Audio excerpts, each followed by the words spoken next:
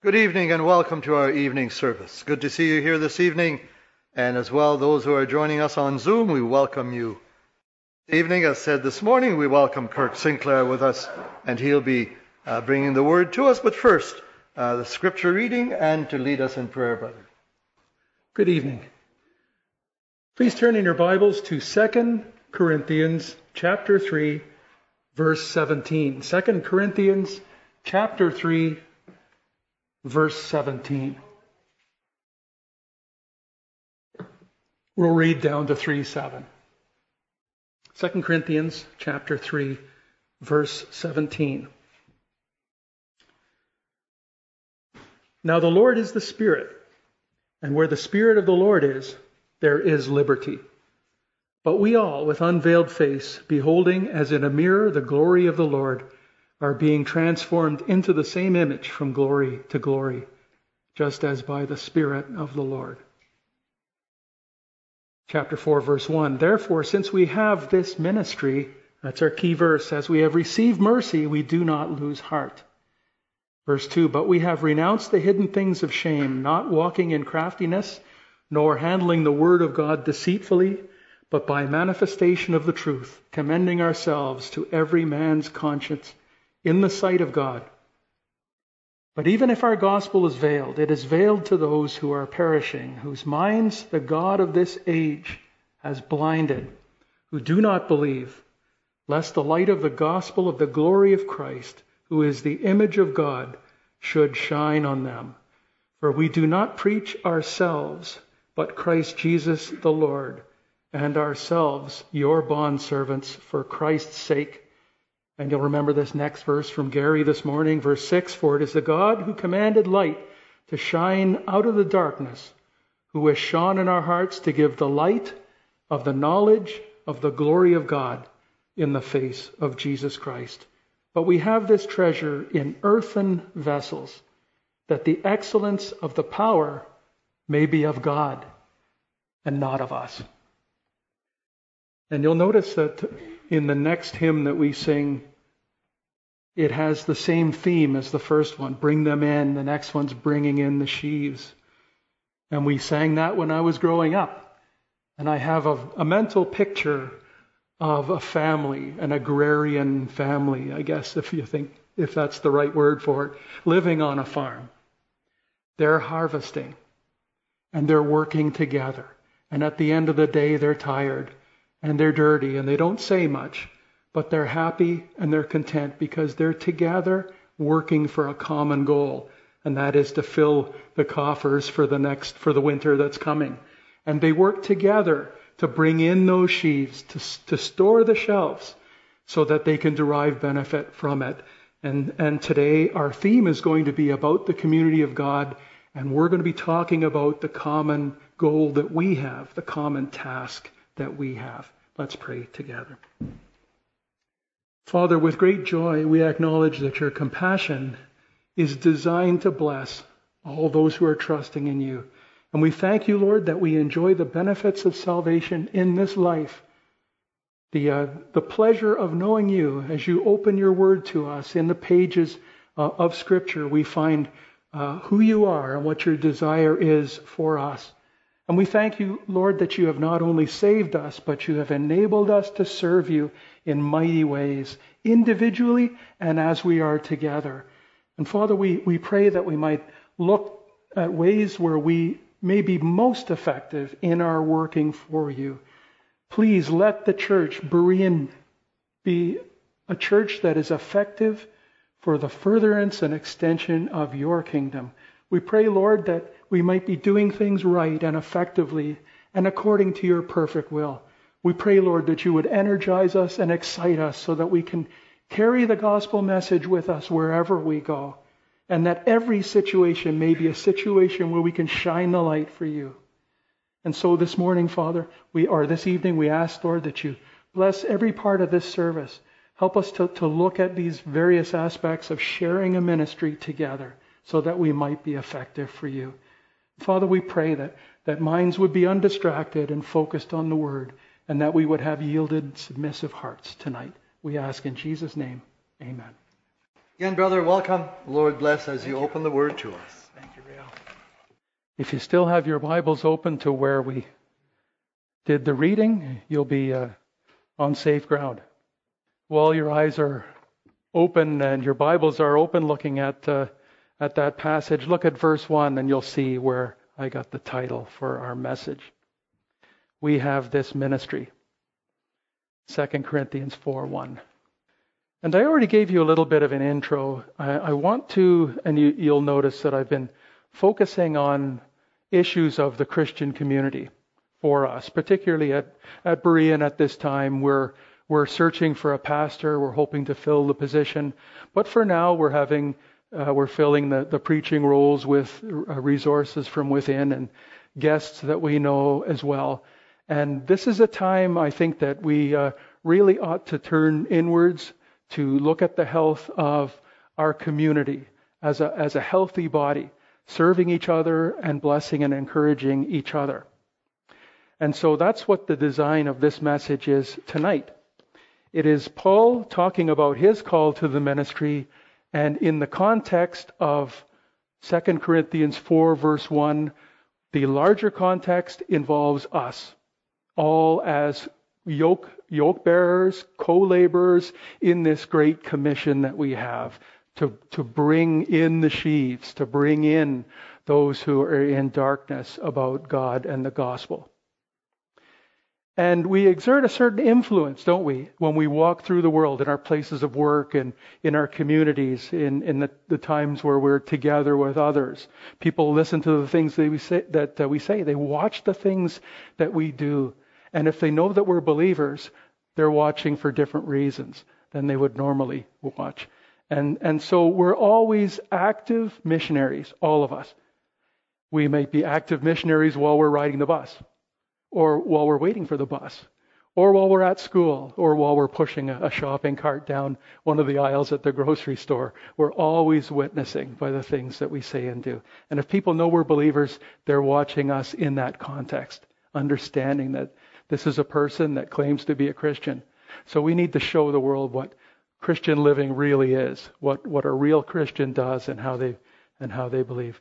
Provided that we're giving a biblical example, and maybe I can help with that tonight. Let's join our hearts together in a word of prayer. Father, again, as we turn to your word and we look at the ministry of the Apostle Paul and to see his priorities, we understand that there's a focus to his activity, and that focus is to impart a correct gospel understanding and to encourage the believers to go out and carry that message and to perform the functions of a church together. And we pray, Lord, that we may follow in Paul's footsteps, but according to your perfect plan of how a church ought to function and operate.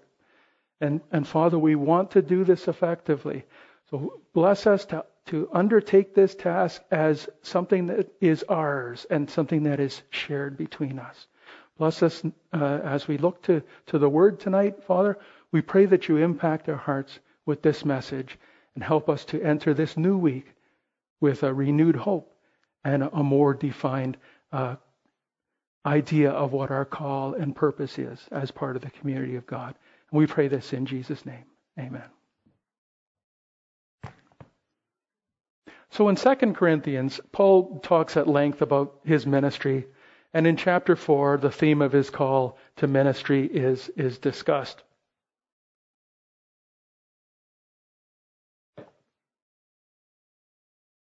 And there's the key verse again that I would like to show you, just so that you can identify the various parts of it, because I'll explain what the main sections of this message is tonight. Well, it's all on your sheet there, so you'll see 5 headings there. But the verse itself is 2 Corinthians 4:1, and you'll notice that the scope of this entire message is drawn from this one verse, and we've broken it up basically where the commas are here. Therefore, since we have this ministry, we have received mercy and we do not lose heart. Those 3 parts. It's our shared ministry, and we have received mercy and we do not lose heart.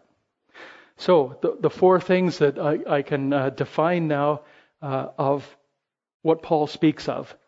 It's true. Paul speaks of four things about his calling that are true in every calling to serve the Lord. So that would be in our calling too. Those four things are, and you'll see them there, cognizance of our calling, the compassion of our calling, and I've got it here defined as courage, but we're going to break courage up into two headings. One is the fearlessness of our calling, and the last one is the faithfulness in our calling. And I hope that this is a blessing to all of us tonight as we group together to take part in this shared community commission that we have together. So Paul begins, therefore, since we have this ministry. Now it's quite clear that Paul knew his calling. He shared his calling everywhere he went because his calling was the calling to establish churches and to reach the world with the gospel message. So Paul knew his calling well. In fact, you can recall when he was converted, he was knocked off his horse and blinded by a light. Nobody could explain this. Paul's friends couldn't see what was going on, but he met Jesus Christ. We talked about this a little bit this morning when we talked about Paul's calling, and so there's a little bit of an overlap between those two. In fact, Paul's whole life was preparing him for his apostolic calling. And in the morning class, we looked at the various the authority that the apostolic calling has built in with it. Paul was a scripture writer, so that the words that he wrote were the very words of God, but they were in his hand, and even though he had someone else write them, you could read, you could see by reading it that Paul's fingerprints were on it. So Paul's particular brand of they're his phraseology and his understanding, yet they reflect the very sentiments of God. And it is our inerrant, infallible word that we have and that we trust today, written by the hand of Paul. But Paul's knowledge of Greek customs especially fitted him for the calling as an apostle. There were three main areas of Greek culture back in the day of Paul. There was, of course, Athens, Greece. Then there was Alexandria in Egypt. And then there was Tarsus, which was where Paul was from. And, of course, his knowledge of Greek custom helped him to everything that Floyd took us through about the travels of Paul and the destinations that he went to. He was familiar with the culture. Not only the culture, but the languages as well. Knowing Greek and Hebrew, and I imagine there was he may have known Aramaic as well, but his mastery of the Gentile languages helped him to be understood and to make expression according to whatever language he encountered. And we were able to see many times, especially toward the end of the book of Acts, that even Paul's Roman citizenship was an asset that he used in his service to God. And it was very surprising that one of the men who laid hands on him that was going to arrest him had to purchase his citizenship. But Paul made it clear that he was a Roman citizen. And so he was, he was spared the whip more than once, I think, on that because of that knowledge. Now, the New Testament word for church is ekklesia, and that word means called out. And so what it implies is that we all share a common call in this ekklesia of Berean Baptist Church. And so we all can and we should all know our calling. And so that's kind of part of what I want to go over today. And I would say that many don't know their calling because they become distracted from the business of the world, the busyness of the world. We find ourselves, we would like to perhaps set up a Bible reading program or a devotional in the morning and that type of thing, but something always seems to come up that causes us to put things off for a few days and we never quite come back to it. But there's a parable that I think that we should turn to look at, and that's the parable of the sower. I usually call it the parable of the four soils, but it's the one with the seed landing in the different places. Would you turn with me to Matthew chapter 13? And I think it's a good place for us to start, is right there looking at the parable of the sower, or you might know it as the parable of the four soils. And whenever I read or teach this parable, I'm never quite sure whether to read the parable itself or Jesus' explanation of what the parable means, but I think today I'm going to read them both. So little bonus tonight. So we're gonna go with Matthew 13, 3 to verse 9, and then we're going to hop over to verse 18 and read down to 23. Matthew 13, 3 to 9. Then he spoke many things to them in parables. Jesus speaking here, saying, Behold, a sower went out to sow. And as he sowed, some seed fell by the wayside, and the birds came and devoured them. Some fell on stony places where they did not have much earth, and they immediately sprang up because they had no depth of earth. But when the sun was up, they were scorched, and because they had no root, they withered away. And some fell among thorns, and the thorns sprang up and choked them. But others fell on good ground and yielded a crop, some 100-fold, some 60, some 30. Verse 9, he who has ears to hear, let him hear. Then jump down to verse 18. We're going to read 5 verses starting with verse 18. Therefore, hear the parable of the sower. This is Jesus now in private. He's interpreting this parable. Verse 19, when anyone hears the word of the kingdom and does not understand it, then the wicked one comes and snatches away what was sown in his heart. This is he who received seed by the wayside. Verse 20, but he who received the seed on stony places, this is he who hears the word and immediately receives it with joy. Yet he has no root in himself, but endures only for a while. For when tribulation or persecution arises because of the word, immediately he stumbles. Now he who received seed among the thorns is he who hears the word, and the cares of this world and the deceitfulness of riches choke the word, and he becomes unfruitful. Verse 23, but he who received seed on the good ground is he who hears the word and understands it, who indeed bears fruit and produces some 100-fold, some 60, and some 30. Now I'm sharing this parable with you today, not with regard to the way that a person hears the gospel and then the gospel is taken away from them. But I'm talking about this parable as it relates to people who hear the gospel and become believers, but they become unfruitful because of the cares of this world that make them that way, that steal their productivity and they steal their fruitfulness. In the parable of the four soils, Jesus warned that the cares of this world can choke out the gospel message so that it becomes unfruitful. And that's what the danger is here. This is a very busy world. We're doing a lot of things that are very important to the world. And we don't have the time for God. God wants us to have no doubt about our calling. Let's take a look at Ephesians chapter 2, verses 8 to 10. And it gives us a general statement about God's will for our life. Someone comes up to you and they say, I want to know what God's will is for my life. Well, maybe this would be a bit of a clue here. Ephesians 2, 8 to 10.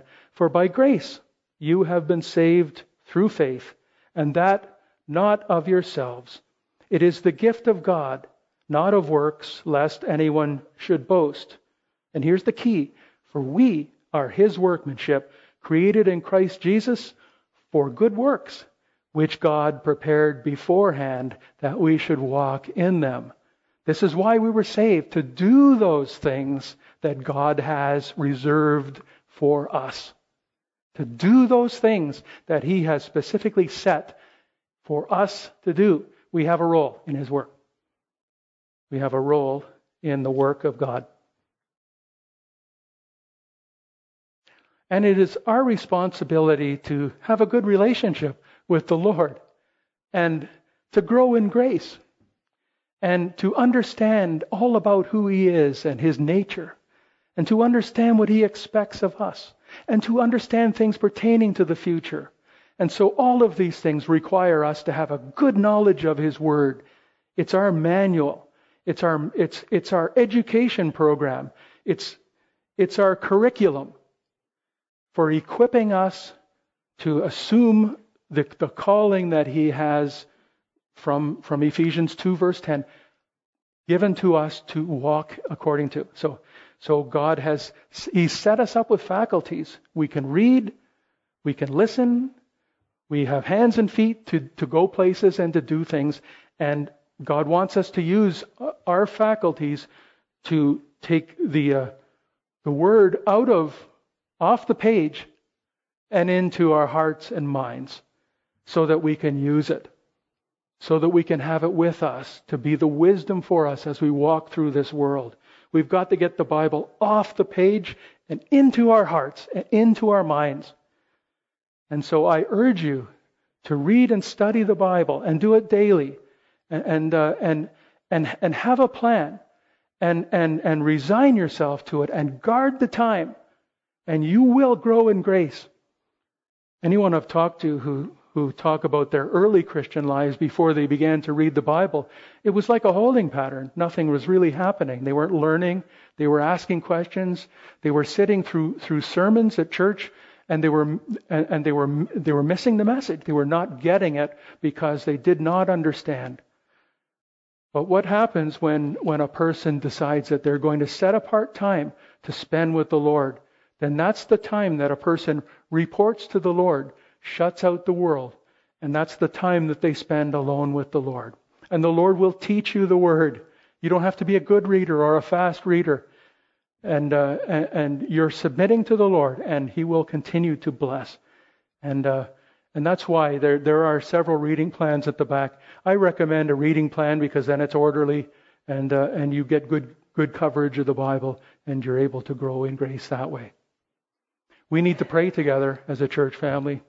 We need to come out on Thursday nights, and we need to pray as a church family. When the prayers are voiced, we get to see and sample the priorities in our group. We hear the prayers articulated. We say amen to them. We agree all of the interests of the church are represented, and God's the mission that He's given us comes out in the prayers, and we can hear that people are engaged and they're involved. We need to pray together. Now, knowing our individual calling is the same as knowing the will of God for our lives. And it's tragic that there are many who do not concern themselves about the will of God, for they are more concerned about doing their own will. And as I said, this world is a busy place. We're filled doing a bunch of things that are priorities of the world. And we have to. We're constrained to do that. And we struggle against that. But we've got to find the time to make a routine with God. And it's true that some avoid their calling. They're unwilling to serve perhaps in humble places or to do things like that. I'm not... this will come up. People... They don't want to serve in certain ways, but if you want to serve and just the job that you want is not available, well, that might be a good problem, I guess, you'd say. They would rather perhaps serve in a position that is visible to everybody, maybe something that is recognized and appreciated, not a thankless job like, cleaning or something like that. Anyway, something that underlies all of this for all of us, because we're all yoke bearers in this common task, is that we have a commission both within and without the church. Within, we edify one another with our gifts as God blesses and equips us, and without, we share that common great commission that we bring the gospel influence wherever we go, and this is where we're called to make disciples, and people interact with us, and they may see a strength in us, and they want that, and then we just tell them what it is that they want. That's a knowledge of God. That's the gospel. Did you know Jesus died for you? And this is this is what makes the gospel attractive. People see that strength in us, the strength that is not our own. So we have the two tasks. We have within to edify each other with our gifts, and without when we take and we exert influence in this dark world, a world that needs to know the gospel message. They need to know God. Now, your calling may be without publicity or praise from men, but that doesn't mean it's not your calling. And our calls are all different.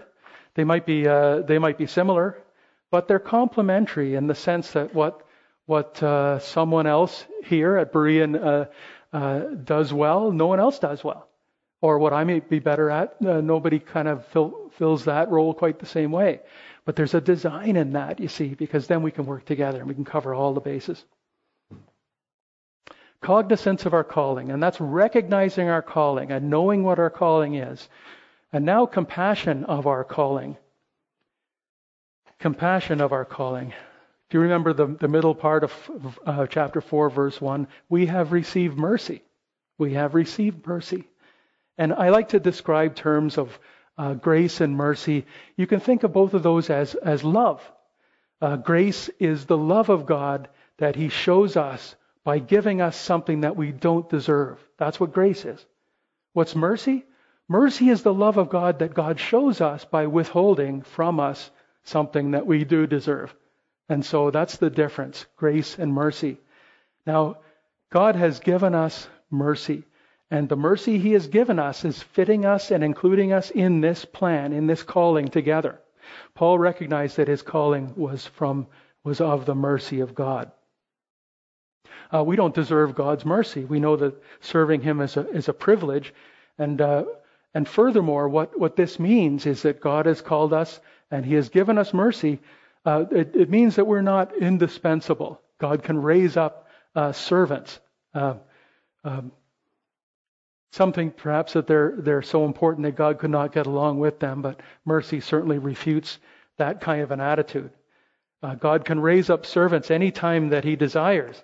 And you might remember Luke 19 when they're entering Jerusalem. And the religious leaders tell Jesus to please tell your servants to not praise as loudly as they are. You know, Luke 19:37-40 says, "Then as He was now drawing near the descent of the Mount of Olives, the whole multitude of the disciples began to rejoice and praise God with a loud voice for all the mighty works they had seen." Jesus is entering into Jerusalem here. Verse 38, saying, "Blessed is the King who comes in the name of the Lord. Peace in heaven and glory in the highest." And some of the Pharisees called to Him from the crowd, "Teacher, rebuke your disciples." Verse 40, but He answered and said to them, "I tell you that if these should keep silent, the stones would immediately cry out." So God doesn't really need our help. Another verse I wanted to share with you is a bit less known, Daniel 7, verses 9-10, that speak about the immense resources that God has at His disposal. Daniel chapter 7, verse 9, "I watched till thrones were put in place, and the Ancient of Days was seated. His garment was white as snow, and the hair of His head was like pure wool. His throne was a fiery flame, its wheels a burning fire." Verse 10, "A fiery stream issued and came forth from before Him." And this is what I wanted to share with you tonight. 1,000 thousands ministered to Him. 10,000 times 10,000 stood before Him. The court was seated and the books were open. 10,000 times 10,000. That's a lot of zeros.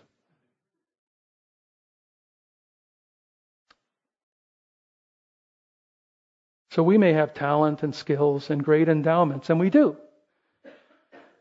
But these are gifts of divine mercy, and you and I are both receivers of gifts. That's what we are.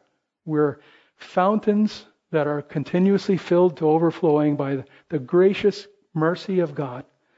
And that's why we are able to serve the way we are. I'm trying to synchronize my flipping of the slides here without missing anything. And of course, because we're endowed with gifts, there's never any room for boasting. Romans 3:27 and 28 says, "Where is boasting then? It is excluded. By what law? Of works? No, but by the law of faith. Verse 28. Therefore we conclude that a man is justified by faith apart from the deeds of the law. Salvation is a gift that I have received, and I'm thankful to God for His mercy. Compassion in our calling. And lastly, instead of 1 point remains, there's actually 2. And we'll introduce the section before we show you that slide. The next section of the verse, 2 Corinthians 4:1, is we do not lose heart. And this is pertaining to our courage in our calling. Now there's 2 lessons in this. We must continue to press on obediently without shirking or without quitting. Now the prophets are people too. And the call to a prophet is not something that anyone really would want. And when I look at their lives and what they were called to do, to stand between man and God, that's a stressful place to be. And in a sense, we're neutral, and all of the conflict has been taken care of. Christ has come. He has said, it is finished. He is sitting at the right hand of God. Everything that needed to be done for our salvation has been done. And so we don't have to be on the front lines like the prophets were. But I want to look at the lives of a few of these men. Moses, to begin with. Let's turn to Numbers 11, verses 14 and 15. And this is one part of Moses' sojourn where he was feeling a little bit overwhelmed. If you think of the throng that followed him out of Egypt and into the wilderness, it must have been 2.5 or 3 million people, and they brought 2.5 to 3 million problems to Moses, perhaps daily. I'm not sure. I don't really know how any man could see the problems that Moses had. But Numbers 11, 14 to 15, this is Moses. I am not able to bear all these people alone, because the burden is too heavy for me. If you treat me like this, please kill me here and now, if I have found favor in your sight, and do not let me see my wretchedness. And that's Moses. Let's look at Jeremiah. Let's look at Elijah first. Elijah. 1 Kings 19, 1 to 4.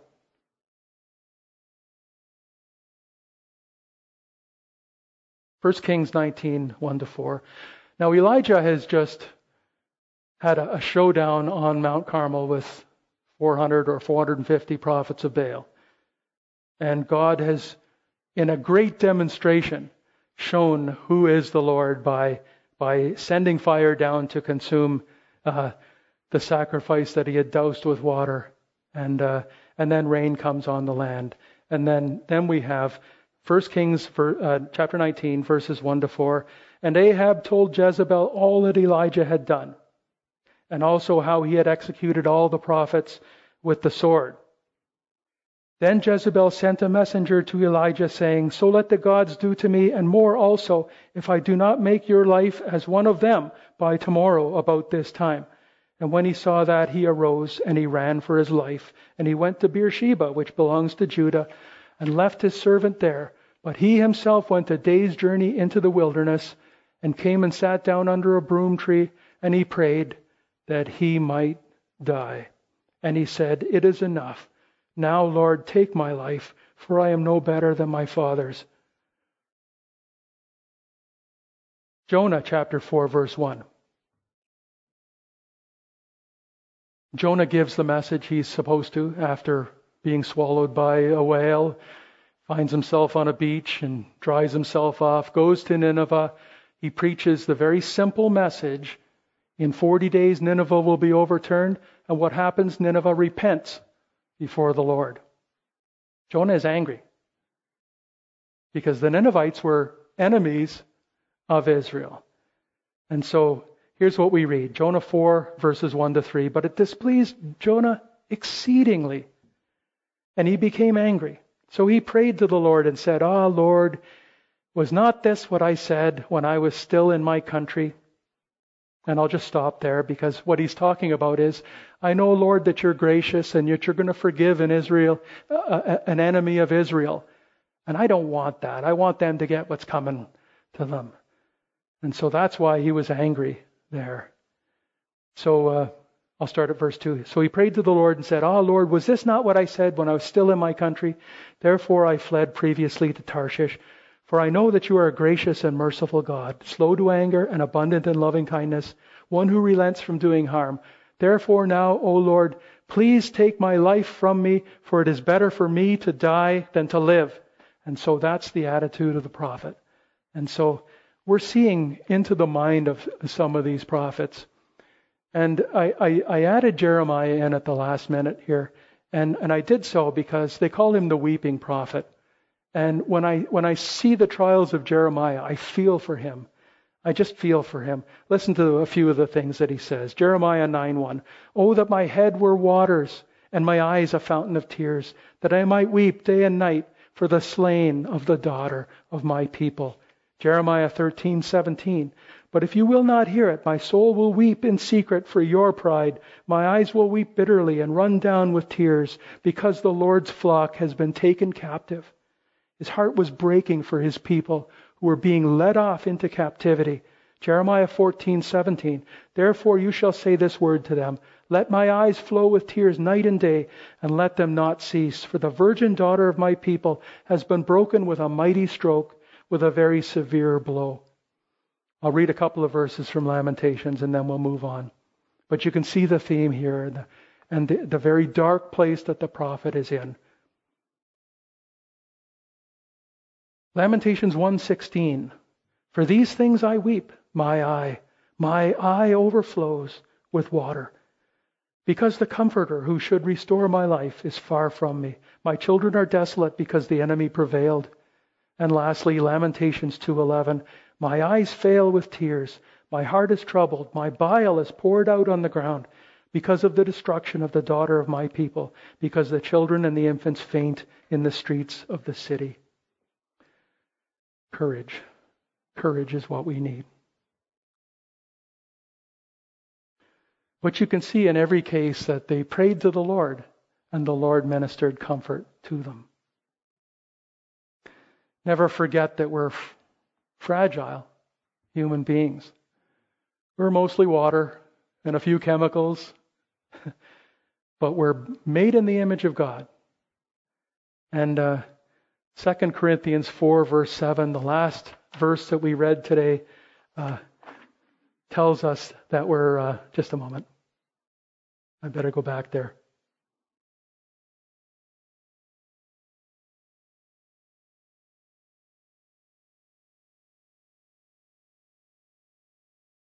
Okay, 2 Corinthians 4, verse 7.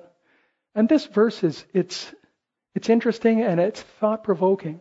Here's the verse. But we have this treasure in earthen vessels, that the excellence of the power may be of God and not of us. I may have been described as many things, but I don't remember being described as a vessel or a vessel of clay. What is it that we contain? It's the priceless gospel of God in jars of clay, in us, fallen men. And that's the privilege that we have. We're carriers of this precious gospel message to the world. May God bless us in the things that we say and do so that we can impact the world for Him. Remember Matthew 28:18-20. That's the Great Commission, right? Jesus came to them saying, all authority has been given to me in heaven and on earth. Go therefore and make disciples of all the nations, baptizing in the name of the Father and of the Son and of the Holy Spirit, teaching them to observe all things as I have commanded you. And lo, I am with you always, even to the end of the age. I'm glad that Jesus made that promise to us. And I'm glad that He made it right there, because He'll be with us as we're carrying out the commission.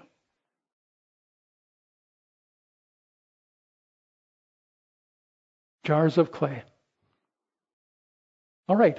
We're finally getting to the slide now. Here we're breaking up courage in our calling to the last 2 points tonight, and that is fearlessness in our calling and faithfulness in our calling. Fearlessness first. Fearlessness. What do we need? We need courage. We need courage.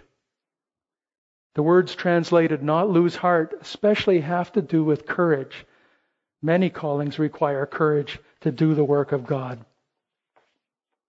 And we've already looked at the verses, but consider that challenge that Moses had, for example, being called to go into Pharaoh's court repeatedly. That required much courage, especially toward the latter plagues, especially when Pharaoh was furious about what was happening in Egypt. Egypt was destroyed. Every one of its gods was humbled by this demonstration of God's mighty power. And if Egypt was going to relinquish its labor force, it would not be easy. And that's what we read. We read of Pharaoh's heart being hardened. And through all of these interactions between Pharaoh and Moses, we could see Moses needing a face of flint because of who Pharaoh was. And we also read about Elijah. Elijah, he's not scared of 400 priests of Baal, but one queen, Jezebel, and he needed courage to confront her. Courage is what we need, but also faithfulness. When we talk about not losing heart, we can talk about losing our faith or having our faith leave us when it's forced out by the things of the world. Many things might cause us to want to quit, but we must never quit. And that's one of the benefits of us being together, is we energize each other. We give each other courage, in a sense, as well. When we're separated, we cool off.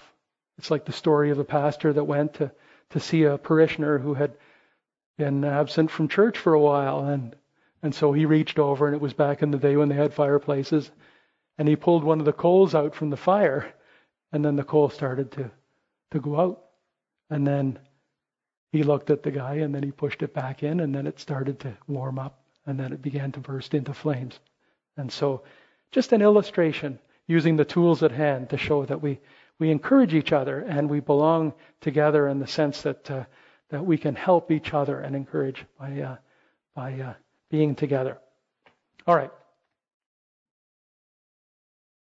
Now, God's call to us is not a temporary duty. We're fitted to walk according to those things that God has given us. And again, we think about Ephesians 2:8-10, especially verse 10, for we are his workmanship, created in Christ Jesus for good works, which God prepared beforehand that we should walk in them. We need to be ready to walk according to those steps that God has prepared for us. Now, faithfulness demands loyalty to God. And it may not be much of a challenge when it's in season, but when it's out of season, then you'll find that your hands will be full. And we need help. Of course, God He wants to provide that help. We need to accept bad circumstances along with the good. Remember what Job said, Job 2, verse 10. He said, he's speaking to his wife now, you speak as one of the foolish women speaks. Shall we indeed accept good from God, and shall we not accept adversity? In all this, Job did not sin with his lips. You know what she said, right? She said, curse God and die.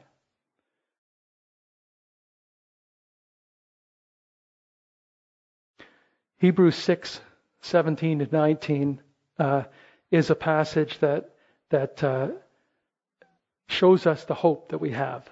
I want to encourage you tonight to take comfort, because like Abraham, we have God's sworn oath as an anchor for our soul. Thus God, determining to show more abundantly to the heirs of promise the immutability of his counsel, confirmed it by an oath, that by two immutable things in which it is impossible for God to lie, we might have strong consolation who have fled for refuge to lay hold of the hope set before us. I'll just pause there. It's the hope we're talking about now. This is the hope we have. Verse 19, this hope we have is an anchor for the soul, both sure and steadfast, and which enters the presence behind the veil. What I'm saying is that with eyes of faith, we know that we will be with the Lord someday. He's given us that promise. That's a covenantal promise. Everything that He is backs that promise He has made to us. It is as sure as the sun rising tomorrow morning. So let's serve God now, in this time, in our lives together.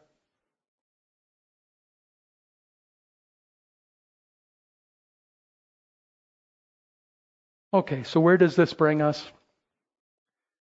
Basically what I want us to do is all of us to consider that we have this ministry together. We have Berean. We are the Berean community of believers. We edify each other. We bless each other. We encourage each other. We love each other. We pray for each other. We help each other. This is God's work, and by God's indescribable gift, we're all part of it. He's given us this. I think it's an incredible thing that He has taken fallen man, redeemed him, and then used that redeemed man to be part of His plan to redeem the world. We're part of that plan. He's using us to awaken people spiritually and to give them life. And we've got front row seats. And everyone that gets baptized in that tank begins a new life. And we see the change in them. We see the way that God is transforming their hearts away from the people that they were born to be. So we must determine our calling. And we must serve according to our goal. Or according to our call. And so we need to know what our call is. And God He'll reward us with joys every day as we grow in grace and labor together for Him. Now I find when I witnessing has its own reward built in. Have you noticed that? When you talk with people and you share Christ, I find that I always come away with a smile on my face. And I always find myself thanking God to be part of His great plan to reach a dying world. Let's pray together. Father, we thank You for Your great compassion for us. For when You found us, we were dead in sin. And Father, we thank You that You took the veil off our eyes and You made us see. And You changed our hearts and You gave us the capacity to have a relationship with You. And You continue to fill our hearts with Your goodness and abundance. And we ask, Father, that we would be submissive to the leading of Your Spirit. We would be students of Scripture, that we would learn who You are and learn what Your plan is, and to learn what the future holds for us, and to learn how You were able to redeem a people without going against Your holy attributes. Father, teach us. We are infants. We're babes. We need to be educated. Please teach us. Teach us how to love each other. Teach us how to mortify sin in our lives and to live lives that are upright and pleasing in Your sight. And Father, help us to shine the light, like Gary said this morning, to everywhere we go, that we might be seen as those who have a message to speak according to the way that we live our lives. Might we be salt and light. But Father, help us all to own this vision, and in this Berean community, that we might be effective for You. And we pray this in Jesus' name. Amen.